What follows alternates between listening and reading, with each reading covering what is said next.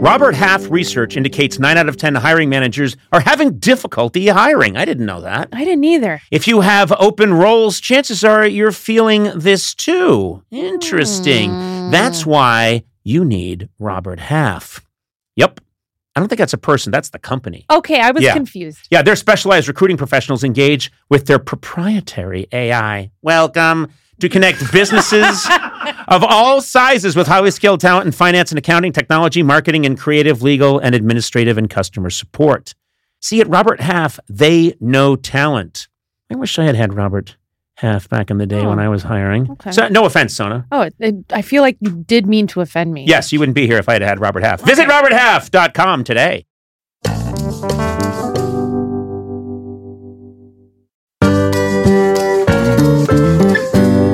Apartments.com, the nation's most comprehensive online rental marketplace, is the perfect place to find your place. And they have the right tools to help you along the way. You know what? I love a 3D virtual tour. I'm not even looking for an apartment, but I go on 3D virtual tours. Okay, that's not weird. Yeah, just to hope I see people. No, I'm not kidding. I'm kidding. But I like to see how people live. You can check out their special amenities. They got air conditioning. They got the in-unit washer dryer. Apartments.com has over 1 million available units for rent and the most pet-friendly rental listings on the internet. Sona, you have a dog. Yeah. You could go rent an apartment right now. I should. Yeah. Get away from your family and your kids. Okay. What are you waiting for? Go to apartments.com now to find your perfect place.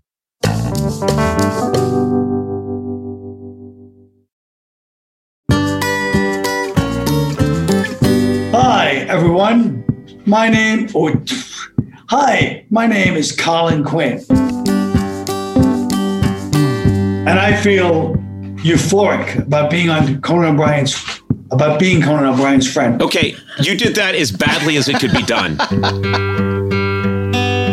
Fall is here, hear the yell, back to school, ring the bell, brand new shoes, walking blues, climb the fence, books and pens. I can tell that we are gonna be friends. Yes, I can tell that we are gonna be friends. Hello and welcome to Conan O'Brien Needs a Friend.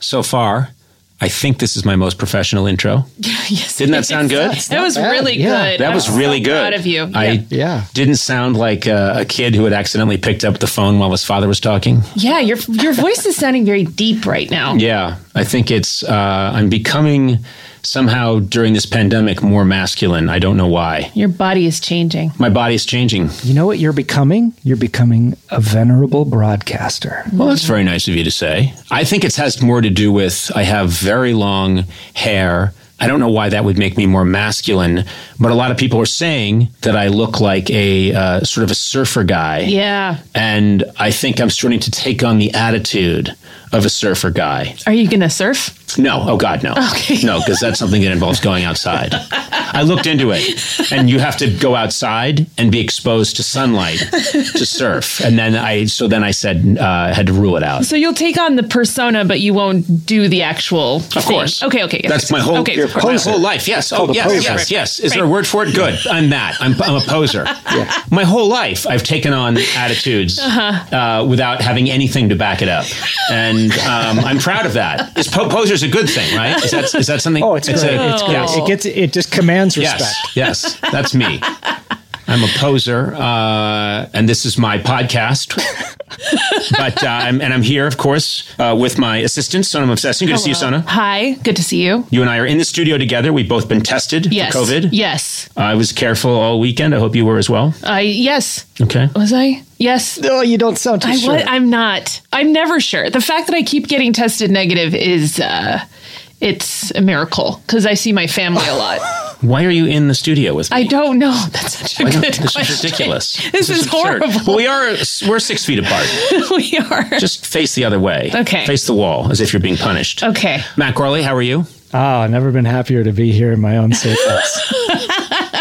That's right. You are smart enough to broadcast from your home. Lovely home, by the way. I've seen it. Thank you. Gorgeously appointed. You and your wife have very nice taste. I will say that. Thank you. That's nice of you. Yeah. Don't act like there's another shoe to drop. There's only ever been another shoe dropping, but maybe this will be the first time it doesn't. Let's see. I think you have a beautiful, lovely wife, a beautiful home, and I think you're a man of taste and distinction. Oh, no. He froze. I'm just frozen in fear. No, look at that. Why did you freeze? You know what? He's not... he's fine. Yeah, I think I just froze like a deer in headlights waiting to be insulted. Well, anyway, I'm just curious if you're enjoying the fame that the podcast has brought you, Sona. You were someone who was not in the bright white light of show business. Oh. A light that some say I've thrived in. Okay. A light that some say I've been incinerated by. But you are getting recognized. Is that true? Yes. Okay, so I will say I have that type of like, hey, you look familiar kind of thing about me. That's happening to you now. Yes, but there's this thing that happened recently that I was hesitant to talk about because it is kind of gross, but I talked about my cysts on this podcast, so I'll just talk about this too. You did bring up you have many cysts, is that right? We talked about me removing my cysts. Right. And then taking multiple cysts. Yes, two. So your body cranks out cysts. Relax, it's just two of them. It's just two. You're a cyst farm. Okay. Multiple. More than one. Okay, you're going to talk about my skin? What's wrong with my skin? You have to get checked by a dermatologist like every 4 weeks. Guys, we got podcasts. We're actually recording right now. It's a podcast. Anyway. I sleep in a coffin. I can't do this. Podcast. I have to tell this. Let me tell this story. Okay. So Cyst maker. Okay. Podcast. Oh my God. I have a toenail fungus. Oh, God. I know. I'm sorry. You didn't want to do this on the Michelle Obama episode? I know. I didn't want to talk about the nail fungus there. Listen, it's very common. A lot of people have it. I am not a freak. Stop it. Okay. So I have this. Anyway, so I order this medication and it comes in a box and I open the box and there's all these fun goodies in there that I didn't order along with the medication. And then I pull out the packing slip and behind it, someone wrote, "Love the podcast."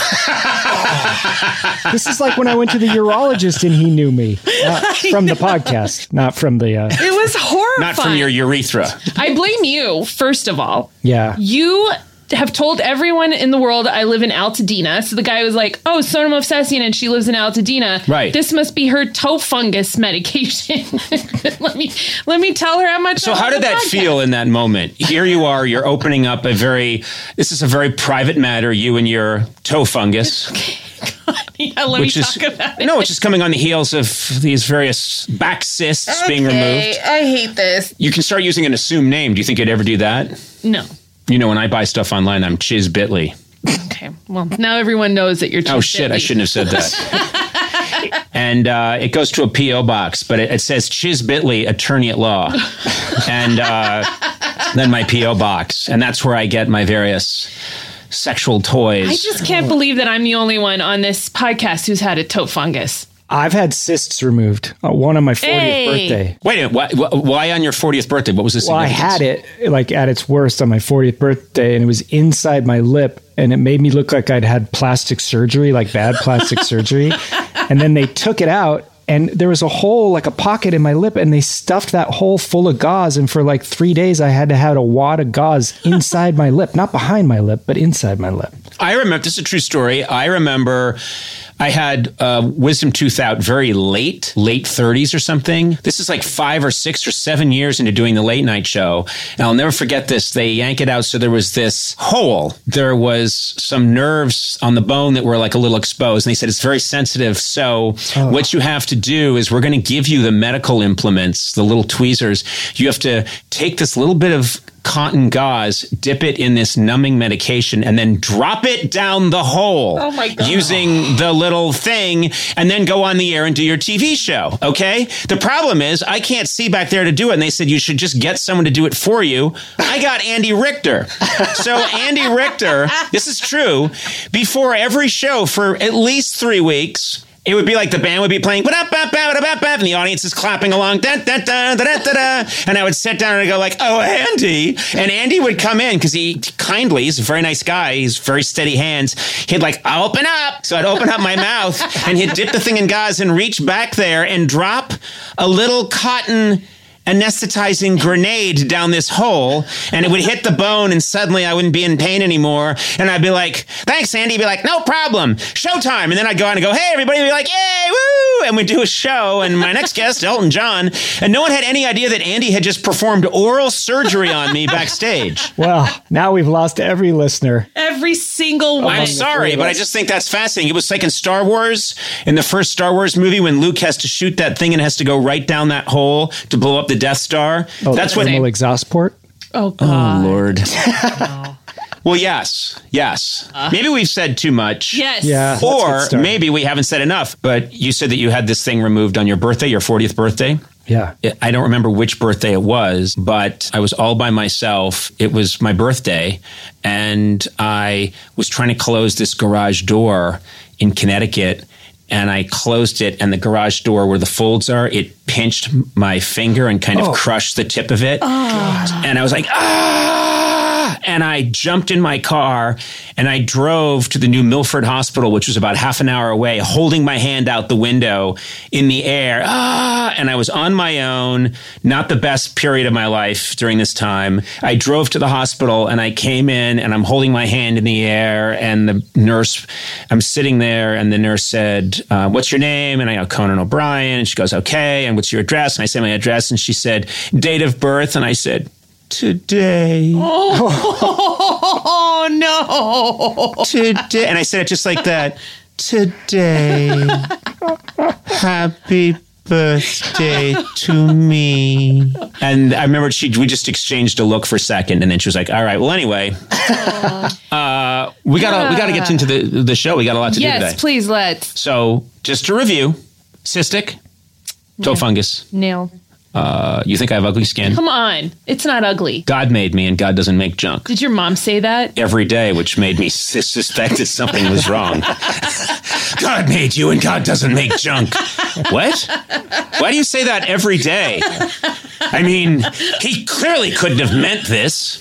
What? Mom, you said this yesterday, and well, I mean, why would he make something intentionally so warped, so fiendish, with mottled skin, orange hair, and 2 dead front teeth?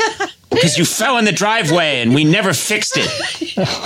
Oh my God. Okay, well, can we just change the topic? I mean, God wouldn't do this. This wouldn't be part of God's plan. Mom, can we just talk about anything else? I won the spelling bee today. Well, God made you, I assume. Unless you're the devil's work. You're sent here as some kind of vengeance upon mankind and God's good works. I don't like this talk, Mom.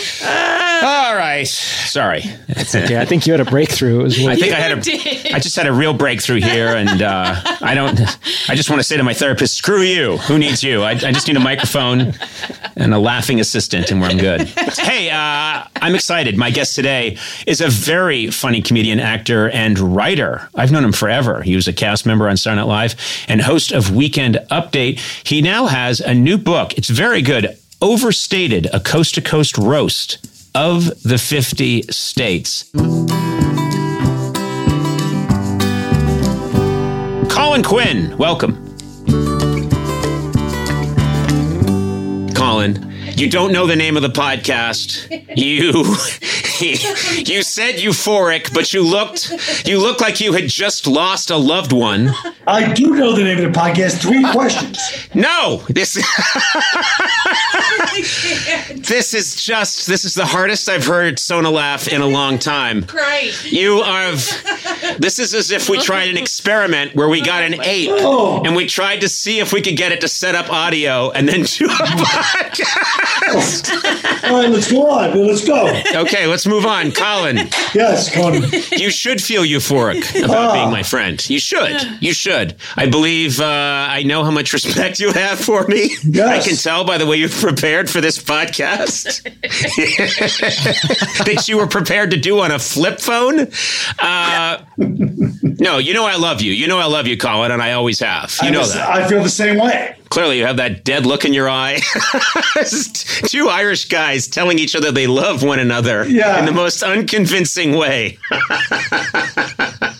Colin. Yes, please, let's start at the beginning because there's so much to talk about. Okay. You have a book that you've written I really love, Colin Quinn, and it's a coast-to-coast roast of the 50 states. Overstated, it's called. And so many comics dash off books. They just dash them off. Yeah. And they make a quick buck. And there are so many good ideas in this book and so many witty observations. And I'm a big fan of good comedy writing, and this book is spectacular. So I congratulate you on your book. Now, wait, did you really read the book? Yeah. Thank you. You know what I wish I had said now? No, I didn't. No, because I'm shocked because most comedians, they don't read. Right. That's true. That's true. Most comedians do not read. I will maintain a good chunk of comedians can't read. I would have to agree with you on that. But you've always been a terrific writer, so I was... Well, don't you feel that the Irish people... not to give ourselves a pat on the back, but we are kind of known for that. Yeah, we're good writers. You got your Joyce. Sure. Your Yeats. You got your Yeats, Your Frank O'Connor. Yeah, you got your Seamus Heaney. You got your Flannery O'Connor. She's American, but I'm trying to... Oh, I know my Flannery O'Connor. I know you do. If we're going to just start listing Irish writers, we'll be here for 6 days. So I don't think we should do that. Fine, move along. Yeah. What's next? Well, I'm going to say let's start on this because we're talking about it. You seem like you're proud to be Irish. I'm not sure I am. Really? I've always been wary about my 100% Irish heritage. Well, I'll tell you, I'll quote a friend of mine named Tom Kelly. You might know him, a writer. Yep. And one time Tom was sitting with me and I was saying, Irish people in Boston, I go, they're just like us. They're witty and they're smart. I was complimenting the Irish. Tom was a little bit tipsy and he goes like this. Even in that state, he stopped. He goes, because he worked in Boston on the Big Dig for 2 years. And he goes, whoa, they're not like us. They're witty and they're smart, but they're mean. Yes. And that's the difference. That's probably why you have some ambivalence about your Irishness. Because Boston Irish, they're a little bit cockier because you guys are the majority up there. Down here in New York, we're our own self-contained little community. Yes. You had to get along more than the Boston Irish who walked around like they owned the place. Power corrupt. They did own the place. You could say they still own the place. I think they should own the place. You know what? We wouldn't keep up the payments is the problem if we did own the place. New Hampshire too. Yeah. And you left that little rat hole, that little social club to the south, Rhode Island. You left that for the Italians. I maintain the worst accent in the world is the Cranston accent. And people talk about the Boston accent. And I was once driving along at night. I was headed to a wedding. And this is a couple of years into my talk show. And I stopped off in Cranston, Rhode Island to refill my car with gas. And this woman who was wearing all acid wash stepped out of her car and I was wearing a hat and I could tell that she recognized me and she pointed at me and she said, I spotted ya. I spotted ya. And I'm like, oh my God, to be discovered and found out and accused by a pirate at 2:00 in the morning at an AM PM. Listen to this. This is a great line that I loved. And I am an admirer of your writing, and there's so many beautiful lines, and I was underlining a bunch in this book. And here you are talking about Massachusetts. Used to be the pride of Massachusetts were all those charming colonial era towns like Lexington and Concord and the House of Seven Gables. Now it's getting the finger on I-90 by a fat landscaper in a scally cap and a Dropkick Murphy's hoodie.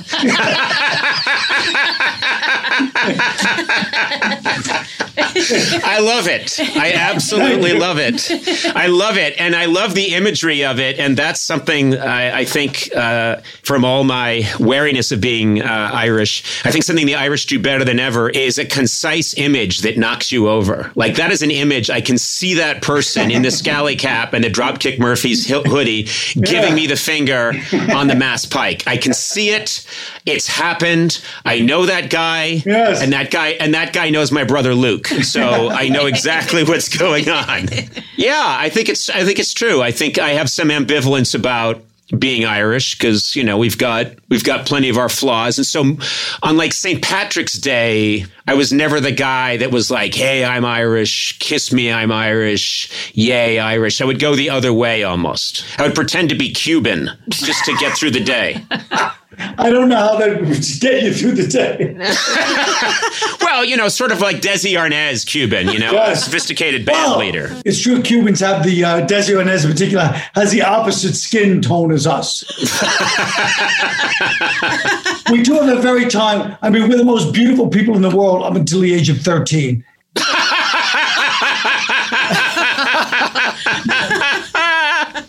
Patrice O'Neill, who was not Irish despite the name, he once said that, he goes, you Irish people, he goes, you just age horribly, but you live forever. And I was like, that's kind of true. I have talked about this a lot. I've noticed it. I forget where I was. I was someplace and I was in the woods and I noticed this tree that had just completely crumbled over. And someone who knows a lot about trees was listening. They said, that's I forget if it was a poplar tree. He said, they're junk trees. And I said, what do you mean? He said, they grow up real quick. They grow real fast. They look good. And then they just dry out and fall apart and muck up the yard and just end up in a heap of shitty wood. And I remembered saying, that's the Irish. We, and you're exactly right. Young Irish people are so gorgeous. Yes. And all of my nephews and nieces are such beautiful. And they all look like little kids that put on little suits and got on the Titanic, and off to America and it's all going to go well. And they're so good looking, cut to them being pulled out of the frozen ocean. Oh my God. But I'm sorry, but they look great. They look fantastic. Yes. And then we all start to, that's why I was always in such a hurry in my TV career. I thought I've got to get going fast because my face, when I was 30 or my late 20s, I had sharp cheekbones and this shock of hair. Right. And in the right light, I kind of cleaned up okay. And I thought, I got to move fast because this face is going to get fat and red and my body's going to start to fall apart and I'm going to live a long time but look awful and I've got to make it now. And that fueled me. Do you understand what I'm saying? Yeah. Yes, I do. But look, speaking of Yeats, who writes about getting old better than a guy like Yeats? Well, you know what Yeats did as he got older? No. I believe this isn't just some wives' tale, but I think it's a true story about Yeats that late in life, he wanted to rejuvenate his sexual ability. So he went in for some kind of weird surgery where they put a monkey gland, down near his private areas. I'm not kidding. I think Yeats was into that. And if I'm wrong, may I be sued by the Yeats Foundation. But I believe Yeats was into that. Someone can look it up if they want, but I think he was mucking around. Wait a minute. You're literally sitting here saying one of the great turn of the century Irish psychics / writers had work done. Like he's one of the Kardashians. Yes, and not even work that was going to help him appear better, but would help him function in the bedroom, which is something no Irish person cares about. Exactly. We're not known for Exactly. That's the other thing. Irish guys aren't us. We're known for really pleasuring a woman for a long, long time. We're not physical. We're psychological people, mental people. Yes, we give women orgasms by bitterly complaining about our childhoods in a kind of witty way. Exactly. Oh, wait, there's a note coming in. The Yeats. Yes, check this out. This is in real time. The talk, though exaggerated, was not far from a bizarre truth.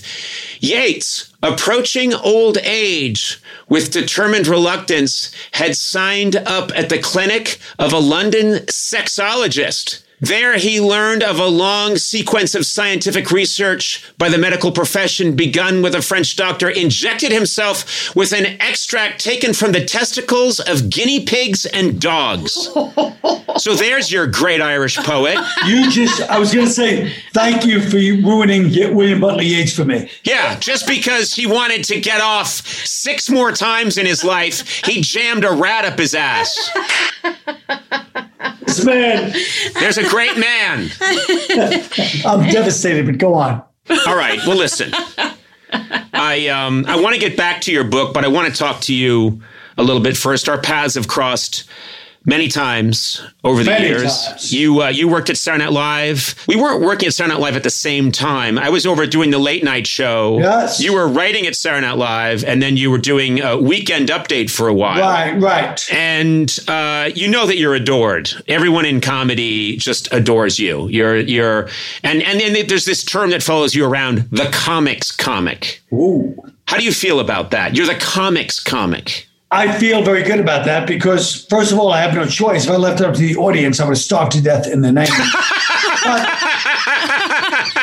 also, from day one, when I started comedy, I would bomb every night and the comedians would come in and watch me. I was trying to get the audience to laugh. They hated me and the comedians loved me. It's just the way it is. Yeah. You would come on my show many times over the years as a guest, and your speech pattern is not there to please people. Your speech pattern is very authentic. You say things very quickly, and you kind of swallow some of the words, and you mutter things that are absolutely hysterical.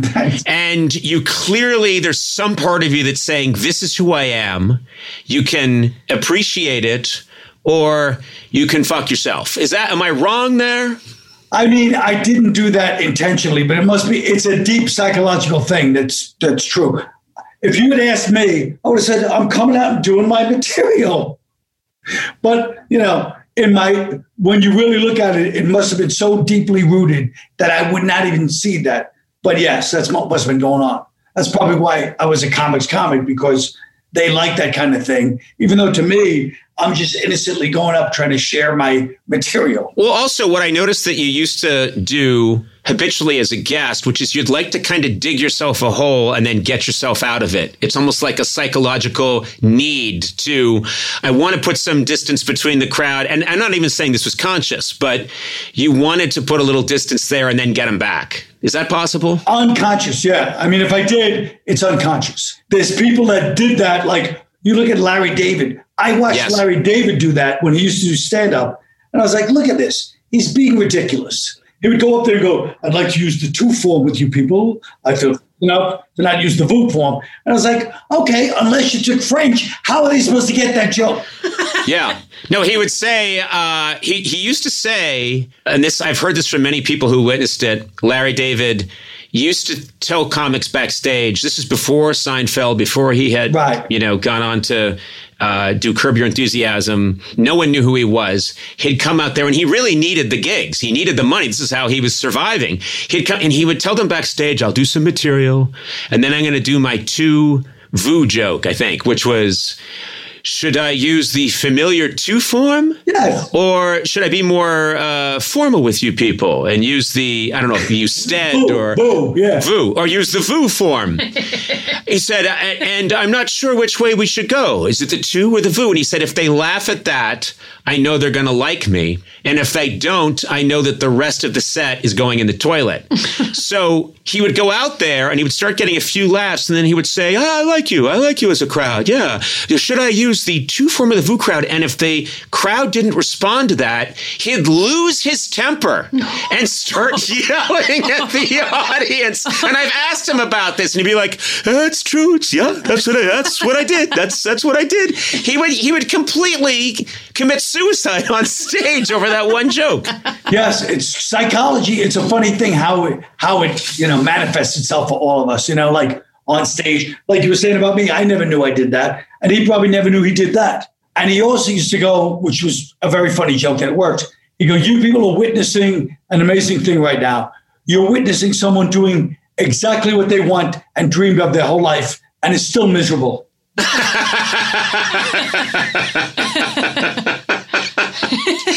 Did you enjoy doing Weekend Update? Did you like it? Speaking of psychology, I was very ambivalent. I'd go back and forth a lot. In retrospect, it was not really for me. And Lorne knew it, but he was too. He wouldn't yank me, but it was not a great fit. I was much happier writing and doing little update segments. Those were my happiest days at SNL. It's so funny. I experienced this, and you did too, and so many people. Jim Downey, Lorne Michaels has a soft spot as a Jewish man from Canada. He has this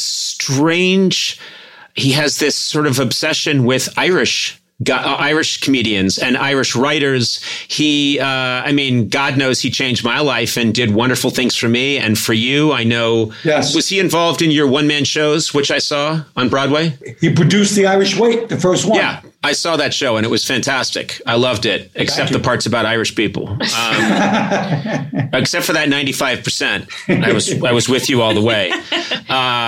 I could see Lorne wanting you to do Update, and then maybe it's a good fit, maybe it's not a good fit, you're not sure, but Lorne not wanting to go tell you, maybe Update isn't it for you. That's right. No, he had a soft spot. I mean, look, even the fact that he lets people work there for 50 years. There's people that have been there since 1975. Oh, I know. It's strange. It's like they're people that have been living on an island way too long, and their frame of reference is completely off, Yeah. And they'll be reminiscing about that great host from 1976, Gloria Gaynor. And you're like, what are you talking about?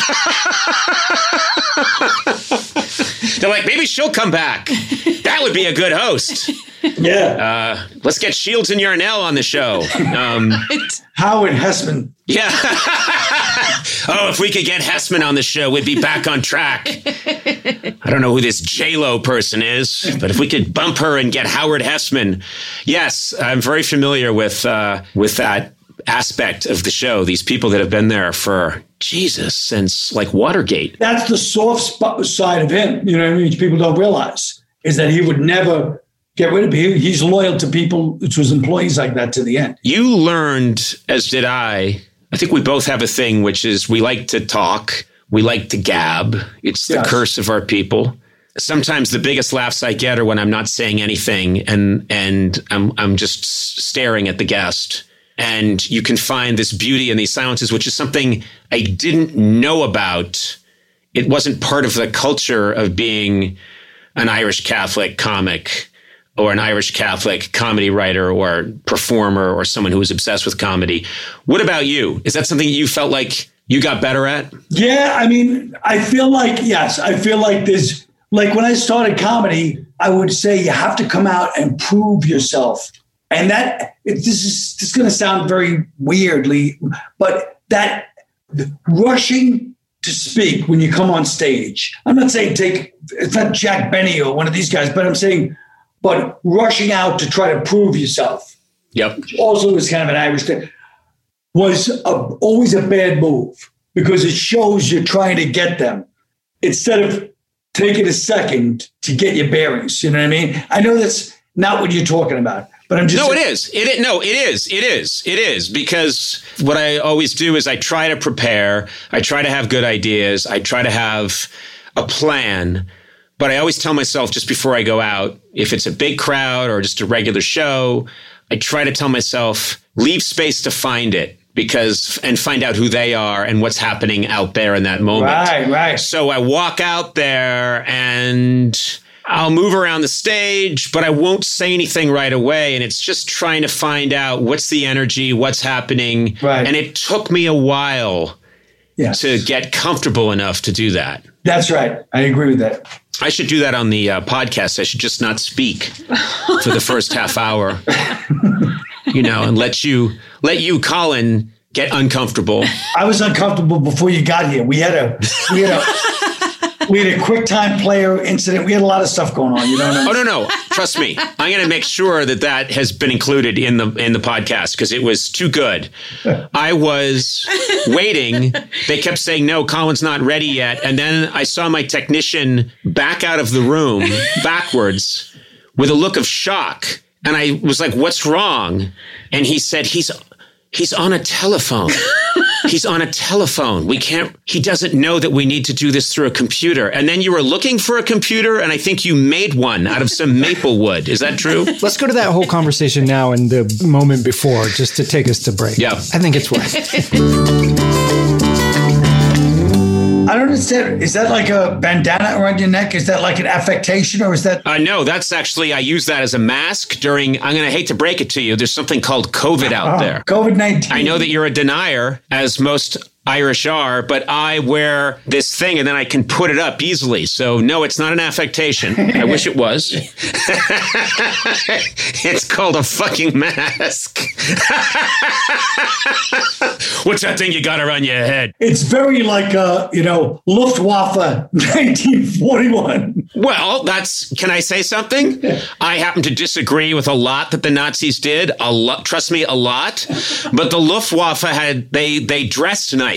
Yes. They did dress nicely. And Hugo Boss. So I'm not going to, Hugo Boss. Hugo Boss designed the outfits for the Luftwaffe and the Gestapo. You're right. And so you telling me I'm dressed like I'm in the Luftwaffe, I'm like, thank you. That's a compliment, because they spent much more time on the cut of their uniforms than they did figuring exactly how they should be bombing Britain. Yes. We have a lot to talk about, Colin, and I'm glad we figured out the tech stuff, and I want to make sure that all of that is in there. Wait. Oh, we're not finished with the tech stuff. Oh, okay. My team is telling me now that apparently we're not even close, Colin. What happened? What happened? We're not finished with the tech stuff yet. Sorry. Will? Yeah. Yeah, but I shut it down.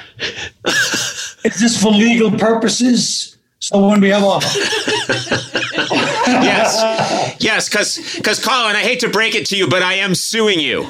I'm going to sue you, and this is going to be part of the lawsuit. Okay. By the way, in the interest of full disclosure, I'm never sending you guys this recording. Trust me, if you did send it to us, I know that you would mail it to us in like a bulky brown package. I mailed a whole cell phone. It would show up the way the Maltese Falcon shows up in that movie. It would be covered in wax paper. I swear to God, we're putting this stuff in there. Do you hear me? Speaking of falcons, are you into falconry with that thing around your hand? I have a little mini cast around my hand because I injured my thumb 2 years ago, and every now and then it flares up. But if you're going to make fun of me for my ailment and say that I look like I'm into falconry, I'm now taking the thumb brace off because it's there attached with Velcro. So there. I no longer look like a falconer in the Luftwaffe. Do you have a microphone we're using? Where's your microphone? Oh no, I gotta get my mic on. All right, hold on. Oh, for God's sake. Oh, Jesus.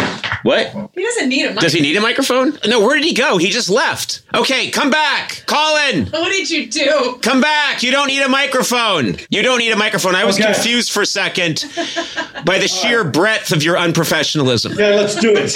Colin, we Let's start with the thing in the chat. And then we're good. Okay. Let's begin the podcast. We already began. We're at 2:15. Very good. That's your cholesterol, Colin. That's not the time. That's your cholesterol. Too soon. I had a heart attack 2 years ago. It's not too soon. By making that joke, I'm helping you stay aware of your cholesterol levels and showing real concern. Yeah, maybe. So you should thank me. I took it the wrong way. Thank you. Yeah. And sorry about the heart attack. Should have been in your research. It says right here at the top, don't mention cholesterol. He had a heart attack 2 years ago. I should have read that part. Wait, see, I think we have a great podcast already with what's just happened. I do too, yeah. Okay, ready when you are. Okay, back to chat now for this line. Okay. Well, there's nothing there except he doesn't need a mic. I hate it here. I absolutely hate it. I hate it at my own podcast.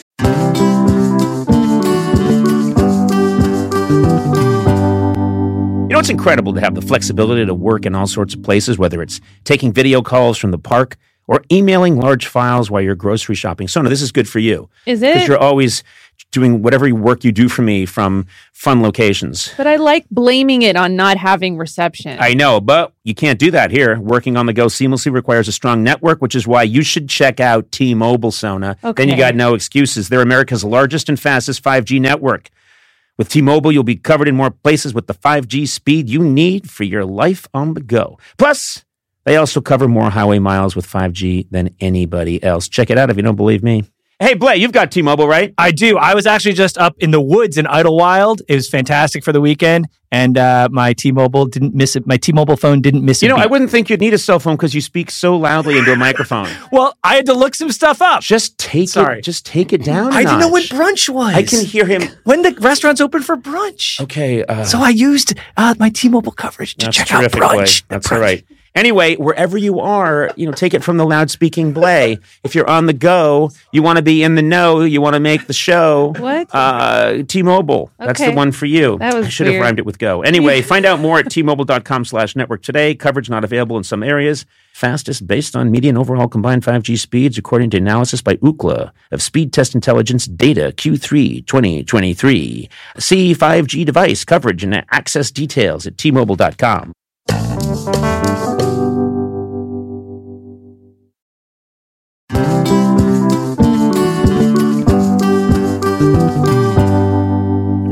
Our podcast, we've been doing it for 5 years now, and it's changed over the years. Yeah, it has. I've gotten better looking, I think, stronger. Oh.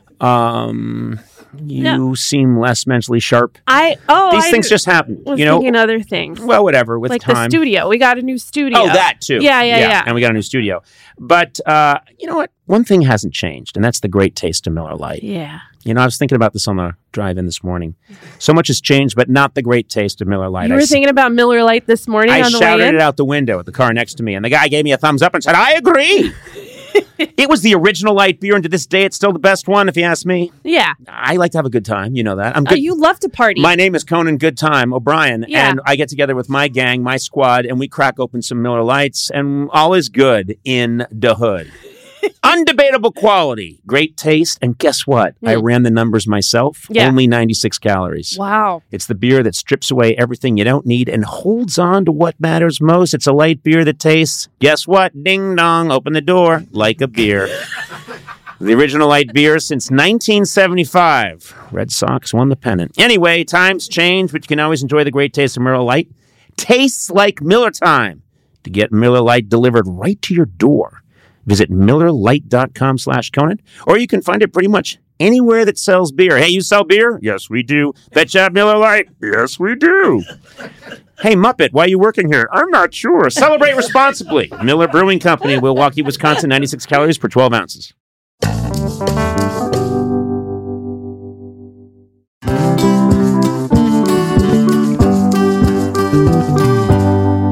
This show is sponsored by BetterHelp.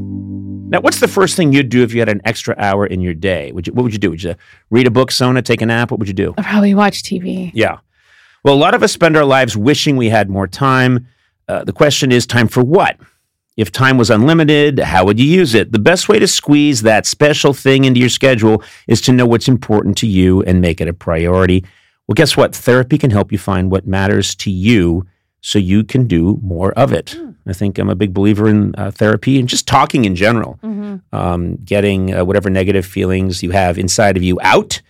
If you're thinking of starting therapy, you should give BetterHelp a try. It's entirely online. It's designed to be convenient, flexible, and suited to your schedule. So all you do is fill out a brief questionnaire, and then you get matched with a licensed therapist and switch therapists anytime for no additional charge. So learn to make time for what makes you happy with BetterHelp. Visit BetterHelp.com/Conan today to get 10% off your first month. That's BetterHelp, HELP.com/Conan.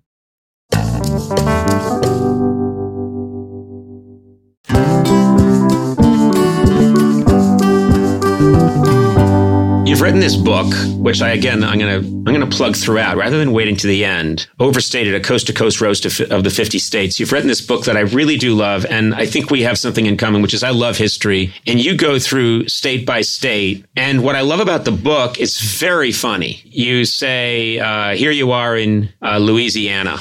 One time I landed at the airport and the cab driver, who was at least 400 pounds, stopped halfway through the trip and made me get out and pump gas while he went into the store to pay and pick up some goodies. And he came out with a 6-pack of beer and opened one while he was driving me and offered me one and it was 10:30 a.m., that's New Orleans. But you're approaching this in the way that I personally agree with, which is we're not better than any of these people. You're just noticing. That's clearly we're in a moment right now, a national moment that's really terrifying. But there's a lot of affection in here. Yeah, I mean, I've really, I would say the country really grows on you after a while. And and I feel like people are like so definitive nowadays. They're just completely rigid. This country's either the worst place or the best place. And there's no in between, no contradiction. There's no nuance. It's so ignorant. But these are the two sides that run things. Even the expression, oh, that person's a both sideser. Oh, you mean they're trying to find a place we compromise so we don't cut each other's hearts out in the street? Yeah, if that's a both sideser. You know what I mean? It's crazy. How do you feel about comedy right now? There's a lot of angry comedy. There's this, it's a smokescreen because you're not getting laughs. So you think you're being transgressive. But if you're not getting laughs, you can call yourself a prophet, a philosopher. You can't say you're a comedian if you're not eliciting laughter. That's not comedy. But there's this myth of the Lenny Bruce type comedian where everybody still wants to live in this, imaginary smoke-filled state where this guy's blowing the middle class people's minds. You're not shocking anybody. What's shocking is if you're being funny. So I'm saying a lot of people will try to be like, man, like you said, they're like, I made people uncomfortable. It's like, you're right. That's not the definition of a comedian. And I'm not saying don't make people uncomfortable if you're getting laughs. When Lenny Bruce spoke against the Catholic Church, for example, that was speaking truth to power. That was 1960. That could have got him killed, did get him arrested. But nowadays, I'm not saying you should make fun of the Catholic Church. Of course you should. But the thing is that the stakes are not nearly what they were. That's all, yes. Because the other thing, too, is there used to be, in the 40s and 50s and in 60s, you could ruin your career. Your career could be over if you spoke truth to power, if you got out of line, if you were the Smothers Brothers, famous example, and your show was very vocally anti-war and it was on primetime television on one of 3 networks. Anybody who hasn't had 100 death threats on social media hasn't been on social media. And they'll take 2 comments and go, I spoke and I got death threats. Everybody gets death threats on social media. It's nothing it doesn't make you, but people want to use that to make themselves seem like they're taking edge. If you're a comedian in the Ukraine right now, that's speaking truth to power where there's actually consequences. You end the book with one of my favorite quotes of all time, which I can't believe more people aren't citing right now, and I will get to that. Is it Yeats? It is not Yeats. Well, you do have a quote in here about Yeats, which is, tried to do it last night, had some trouble. The missus was unhappy. I've heard about this. This is great. Heard about this scientist who says I should get a hamster and shove it up my ass. As it tries to fight its way out, it will excrete an oil, and this will give new potency to my erections. Well, off to the doctor. That was one quote you put in there. I can't believe you put that in there. Off to the doctor. Who writes well off to the doctor, by the way? Who writes that? This is a great writer. I can't believe Yeats did that. Who does that? Although Yeats does have one of the greatest quotes of all time, which is, the worst are filled with passionate intensity, the best lack all conviction, which is kind of relevant to today's society. No, it is. It's you make this great point in the book. You're sort of bringing it out that the United States, because everyone in this moment is trying to figure out, is this country on the precipice of something, cataclysmic? And you said the U.S. is a 50 statewide couples counseling session. Right. And we're thinking about filing for divorce, but we're not sure. And I thought that's a very apt description, I think, of where we are, which is, this is the price of being in America, which is we're a big country. We're an extremely diverse country. We have completely different ecosystems on one landmass and completely different histories and values. And so, of course, it's messy. And like a divorced couple, we fight over money. That's true. We do. And then we realize, hey, it's a 50-50 state. It's LA. She'll get half of what I've made. I'll have to keep doing the talk show longer. This isn't me, I'm just saying this is my analogy for where Mark is right now. And then Liza's like, well, wait, if you're so unhappy, why don't you just leave? And I'm like, no, Liza Powell O'Brien, we can't afford that. I'm not going to be cut in half financially. And the kids come in and they're crying. And Beckett's like, fuck you, Dad. Nev is like, you're so selfish. You're always about money. Can't you see Mom's crying? And I'm like, quiet. But anyway, that's America right now, in my opinion. And that has nothing to do with me. No, I didn't take it that way.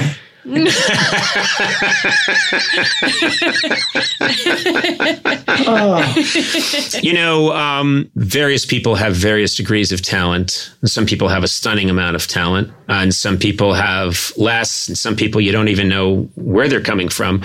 But to me, the game changer is who understands that it's about work. And that's something that I think really has always set you apart. You're such a good thinker and writer. And I look at this as, again, I'll say it again about your book.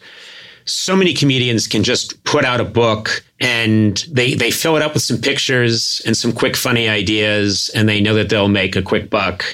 And you've got so many funny ideas in this book. It's really just loaded with them. I do feel if you put the effort in, the truth will out. Do you hate compliments? Do you have a hard time with compliments? I don't. I'm actually loving it. So how are you with criticism? Criticism, I'm not as good with. I pretend to enjoy it. I'll be like, And then my eyes widen. And meanwhile, I'm furious. But I'm like, Right? You would say, Sona, I'm terrible at people try to compliment me, and I'll see the way that it's an insult. Yeah, I'm surprised Colin likes it. I thought it was like an Irish It is an Irish thing. To not take compliments very well. I don't know. Maybe. I once saw Colin Quinn. She's an old Irish singer. And she was on stage and she did a joke. She goes, here's an Irish woman getting a compliment from her husband. Darling, you look beautiful tonight. Oh, shut up.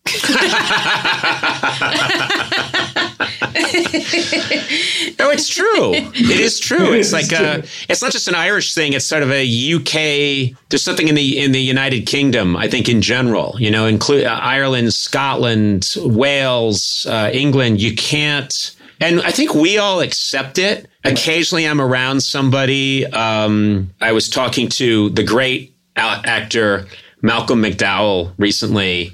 And we know each other a little bit, and he's just, I think he's from Liverpool, but he's just so funny. And he was so great, just right away picking up on, Conan, you're an ass. You're a fool. I can't believe they let you on television. It's an abomination. And he's doing all that. And I'm laughing. And his wife is saying, no, stop it. And then she started saying, Conan, he doesn't mean it. He really does love you. And I want to say to her, I trust me. This is how we talk to each other. Yeah. Because the worst thing I could say to Malcolm McDowell is, you really are an amazing actor. Right. He'd never talk to me again. Do you know what I mean? Or if he said to me, I really do and think that you have a quick mind, I would never speak to him again. Yeah. That's how we are with each other. That's why I'm complimenting your book, because I don't ever want to have to talk to you again.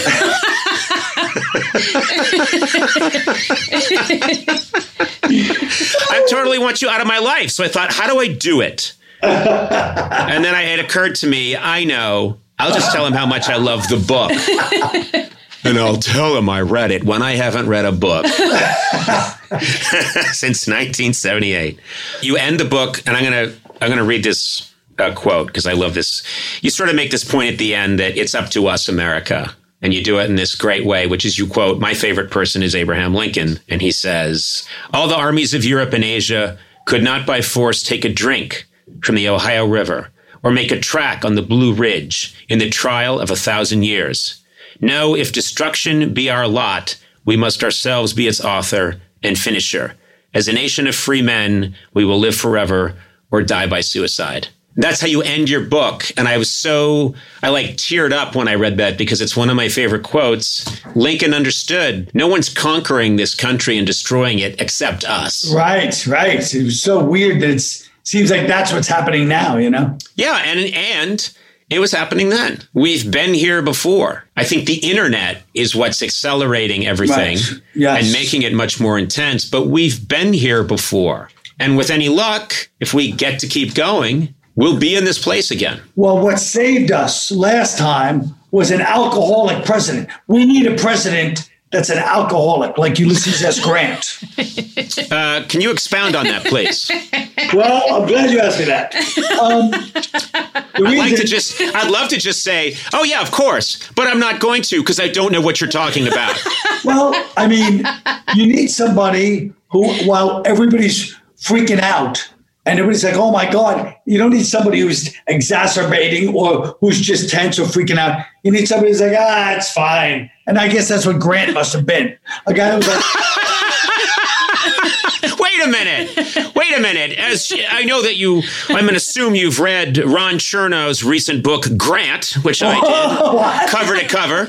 But no, Ulysses S. Grant was not stumbling around the White House all the time, burping and knocking off cans of 40s and like banging them around the floor and saying, it's fine.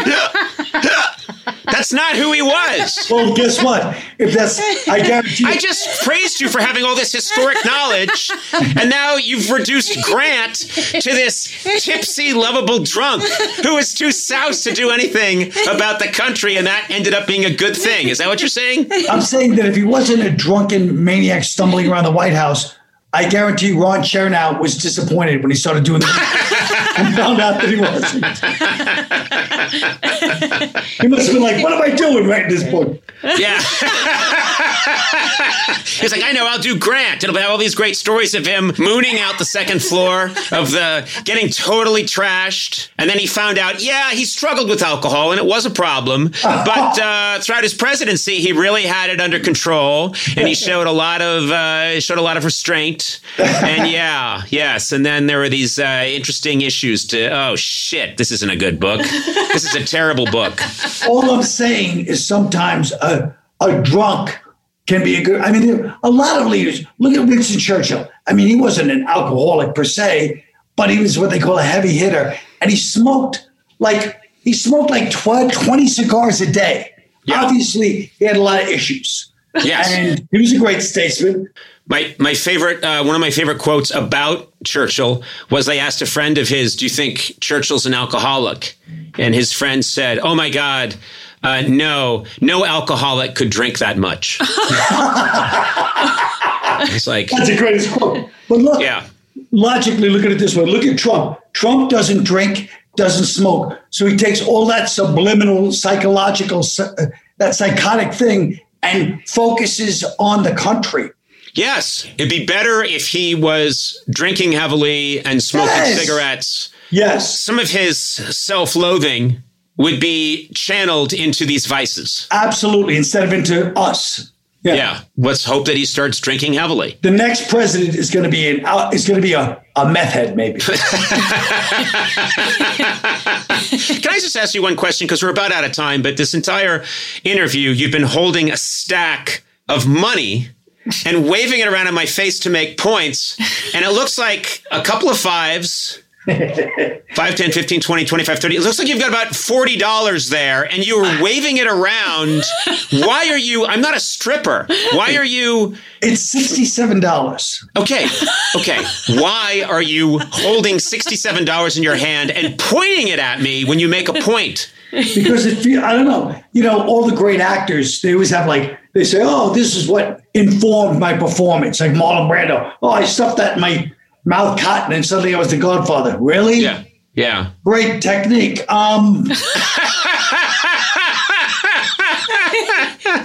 So for this conversation, as a man of letters, first of all, you should have seen the symbolism. Now that I think about it, even I didn't know what I was doing. Lincoln. Yeah, there he is. You see money, I see history. Okay. Wow. You just shamed me. You're so full of shit. I love it. You ruined Ireland's premier poet laureate for me.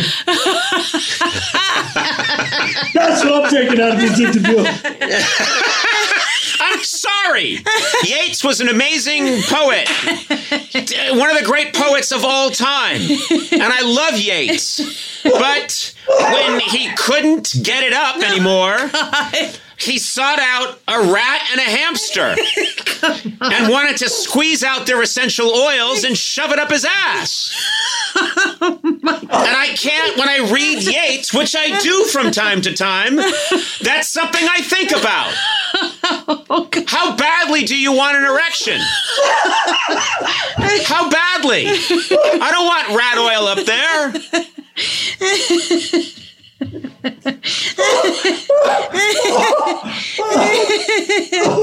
Oh, man.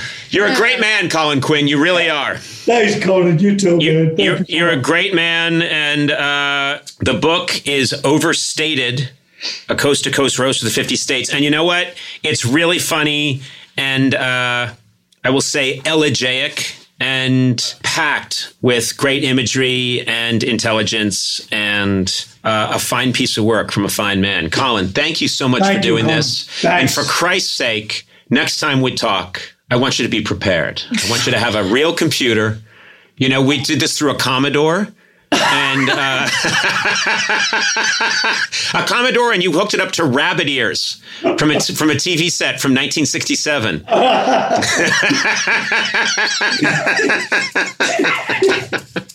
Thank you, Colin Quinn. Thank you so much.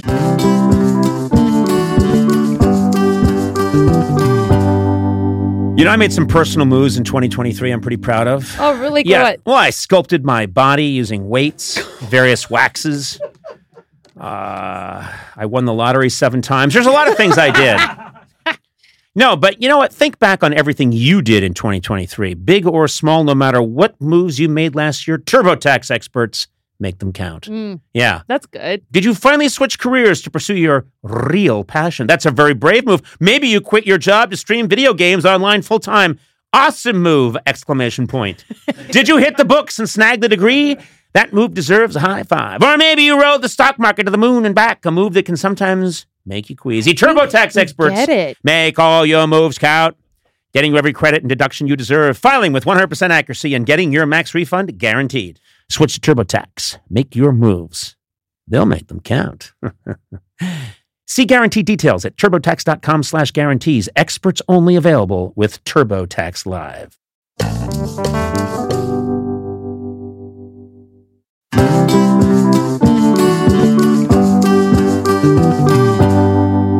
Conan O'Brien Needs a Friend is sponsored by ADT, introducing ADT Self-Setup, featuring everything from motion sensors to Google Nest Cam and the Nest doorbell with a battery or wired option. Your choice. Easily install the ADT Self-Setup security system at your convenience. You don't need heavy-duty tools. And if you do need help, ADT can provide virtual assistance along the way. Self-Setup from ADT grows, moves, and adapts as your needs change. You can add more products at any time, and your system easily moves wherever life takes you. It also features Nest Cams that can tell the difference between a person, an animal, a vehicle, or with the Nest doorbell, even a package. These things are getting so smart. Plus, when every second counts, you can trust ADT's 24/7 professional monitoring. You can view video of an alarm event and verify or cancel an alarm with just one quick tap. Now, everyone can get trusted security from ADT installed your way with no long-term contracts. When the most trusted name in home security adds the intelligence of Google, well, you've got a home with no worries. Go to ADT.com today or call 1-800-ADT-ASAP. Google, Nest Cam, Nest Doorbell, and Nest Aware are all trademarks of Google, LLC.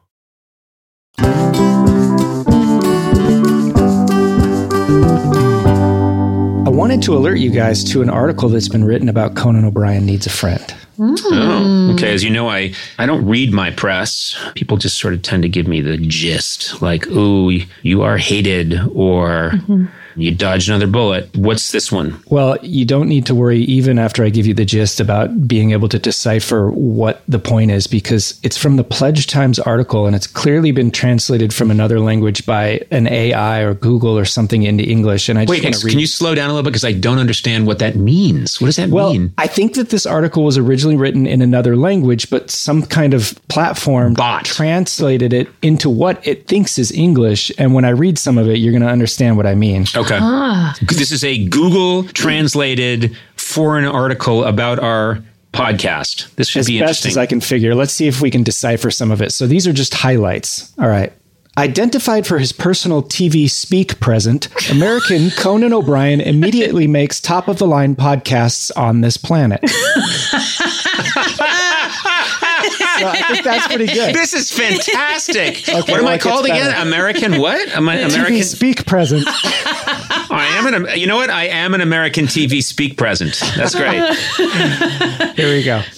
What number of podcasts are there on a dozen Random Avenue customers? No less than 13. What is this? So far, I understand everything. This is how my brother Luke talks, by the way. Luke, if you're out there, this is what you sound like to me.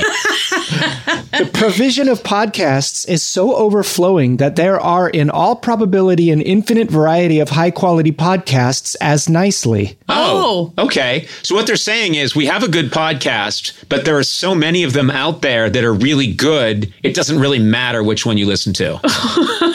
Your guess is as good as mine. I think so. So many of okay. your good podcasts? No, just so many podcasts of high quality in general. Isn't that what they mean? Is that what it Yeah. means? I think that's what it means. All right. Yeah, which is fair. There's a lot of great podcasts out there. Who are we to say we're any better than any of them? Yeah, okay, I guess. False Sure. modesty, false modesty. I Go know, ahead. I know. All right. Personally, I've left, and this is all one word, Media Mesemani, just one podcast, which I pay attention recurrently. It's Conan O'Brien Wants a Buddy. Conan O'Brien wants a buddy? Wants a buddy. Wants a buddy. Okay, well, Together with his assistant, the second presenter of the podcast, Sonam Movsesian, with normally simply going through the stink. what? What? I'll read that again. You only have to read the second part again. We know what second Together presenter with- is Sonam Movsesian, and then it gets crucially important. Listen. Sonam Movsesian with normally simply going through the stink. Well, is it not true that you normally simply are going through the stink? Yeah, are you the stink? Am I just going through? I don't know what you've revealed to this reporter. You clearly had some sort of... You think I spoke to them? I think you spoke to them and you revealed a lot about yourself. That's insanity. Yeah. Please tell me there's... Oh, good. The producer of The Present, Matt Gorley, brings its personal addition to the episodes.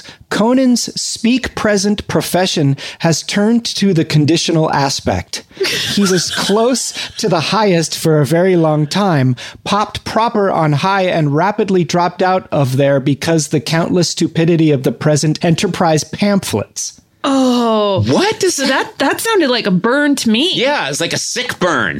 I don't know. I think. Wait, so I was doing well. Yeah. And then I popped out because of the present pamphlet? Yeah. Enterprise pamphlets. Present enterprise. You were on top and then you fell. But I mean, we all know that. But it gets really philosophical here following that. Apparently, nevertheless, each wall actually is a door, as now Conan makes top-of-the-line podcasts on this planet. Okay, so I fell. Yeah. But and I encountered a door, but then I encountered a wall, but that had a door through it. Uh-huh. And then I became a podcaster. Yes. And that put me back on top. So you failed as a TV host. Yes. And then you thrived in the podcast medium. Great. Cool. Terrific. Thank you for underlining that. So you failed. You were really good and then you failed at it. Yes. Apparently. Yeah. I failed terribly. Yeah. Okay. Conan's peculiarity, a weird mixture of self-belittling, openness to psychological well-being, comedian language, historical past fanaticism, lightning-fast improvisation, and a community gathered through the years of one of many brightest friends match into an intimate podcast format higher than another dialogue I've ever heard. You know what? I'm going to take that. That was fantastic. That actually, for a second, the computer became alive because I'm so good. The computer was like, it broke through and said, damn it, this human is worth saving. Yes. Or like this is the moment that Skynet becomes self-aware and the first thing it's chosen is Conan. That was a beautiful sentence in its own way and very true. And I think the robots are becoming self-aware. I think the internet's becoming self-aware. and the first thing it's doing is saying, Conan O'Brien is a great podcaster. Of all humans, he should be the king when we take over. Isn't that what you guys got? Yeah, I'm getting that. Yeah. What I was going to say was I think it's really nice that all those things come across, even though they don't seem to understand English very well. Yeah. Your self-deprecating humor, your improv skills, it's nice. It ended up being, is that it? Is it done? No, there's just two little more. No, okay, can I just say, I mean, other than the fact that I failed with my media pamphlets, but then went and hit a wall that turned out to be a door, I'm okay with this review. This is one of the nicer reviews I've ever heard. Yeah, and I think it gets better from here. As well as Conan's fashion works higher in longer interviews than briefly speak present grunts. I haven't laughed with another podcast as a lot. Wow. Extremely, the head of Conan's profession is outdoors of TV. Conan O'Brien wants a buddy on all the main podcast companies. Oh my God. First of all, doesn't this read a little bit like E.E. Cummings? You know, it's got like a sort of a weird, it's like a very modernist poet. It's got a little bit of Joyce in there. It's a stream of consciousness kind of thing. Yeah. Yes. It feels a little like, it's a little Ulysses Finnegan's Wake, sort of teamed with an old modem that's melting down because someone put cheese in it. You couldn't ask for a better review. That's really the good. Pledge Times, and those are just selected highlights. So if that is fantastic, check that out, there's more. I want that robot doing my eulogy.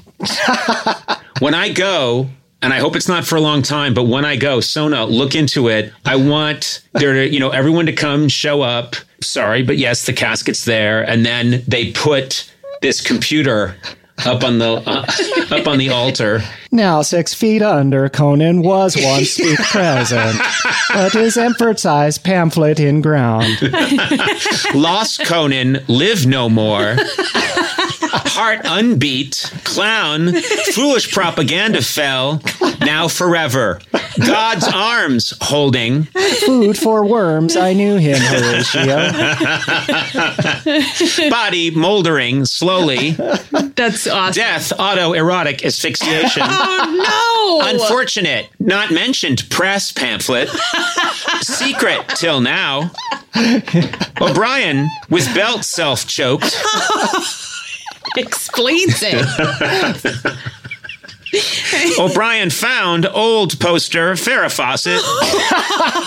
My God. Family not told. Computer mistake just made. Sorry all. Wife crying. It's gonna be the best funeral ever. I can't wait. I want you to stage your death just for that. Trust me. You know what I'll do? I'll fake it. I'll fake my death. Please. That computer, I want I want it to be like a bad late 70s Commodore, early 80s. And I want it dressed in a black suit and put up there with this, this crappy old computer. Sad BI. It knows the secrets you haven't told anyone. And then the computer, for some reason, it talks about me very briefly and then goes into the embarrassing way that I died. And it goes on and on at length for 2 hours because it gets stuck in a cycle. And people, like, my wife leaves, my kids are ushered out, and it just keeps going on and on. Belt used. Type of belt, the color of the belt. Oh, man. Undoing sex was, wow, incredible. That's fantastic. I salute you for bringing that to our attention. That is a joy. Yep. Conan O'Brien Needs a Friend, with Sona Movsesian and Conan O'Brien as himself. Produced by me, Matt Gorley. Executive produced by Adam Sachs, Joanna Solitaroff, and Jeff Ross at Team Coco, and Colin Anderson and Chris Bannon at Earwolf. Theme song by the White Stripes. Incidental music by Jimmy Vivino. Our supervising producer is Aaron Blair, and our associate talent producer is Jennifer Samples. The show is engineered by Will Beckton. You can rate and review this show on Apple Podcasts, and you might find your review featured on a future episode. Got a question for Conan? Call the Team Coco hotline at 323-451-2821 and leave a message. It too could be featured on a future episode. And if you haven't already, please subscribe to Conan O'Brien Needs a Friend on Apple Podcasts, Stitcher, or wherever fine podcasts are downloaded. This has been a Team Coco production in association with Earwolf.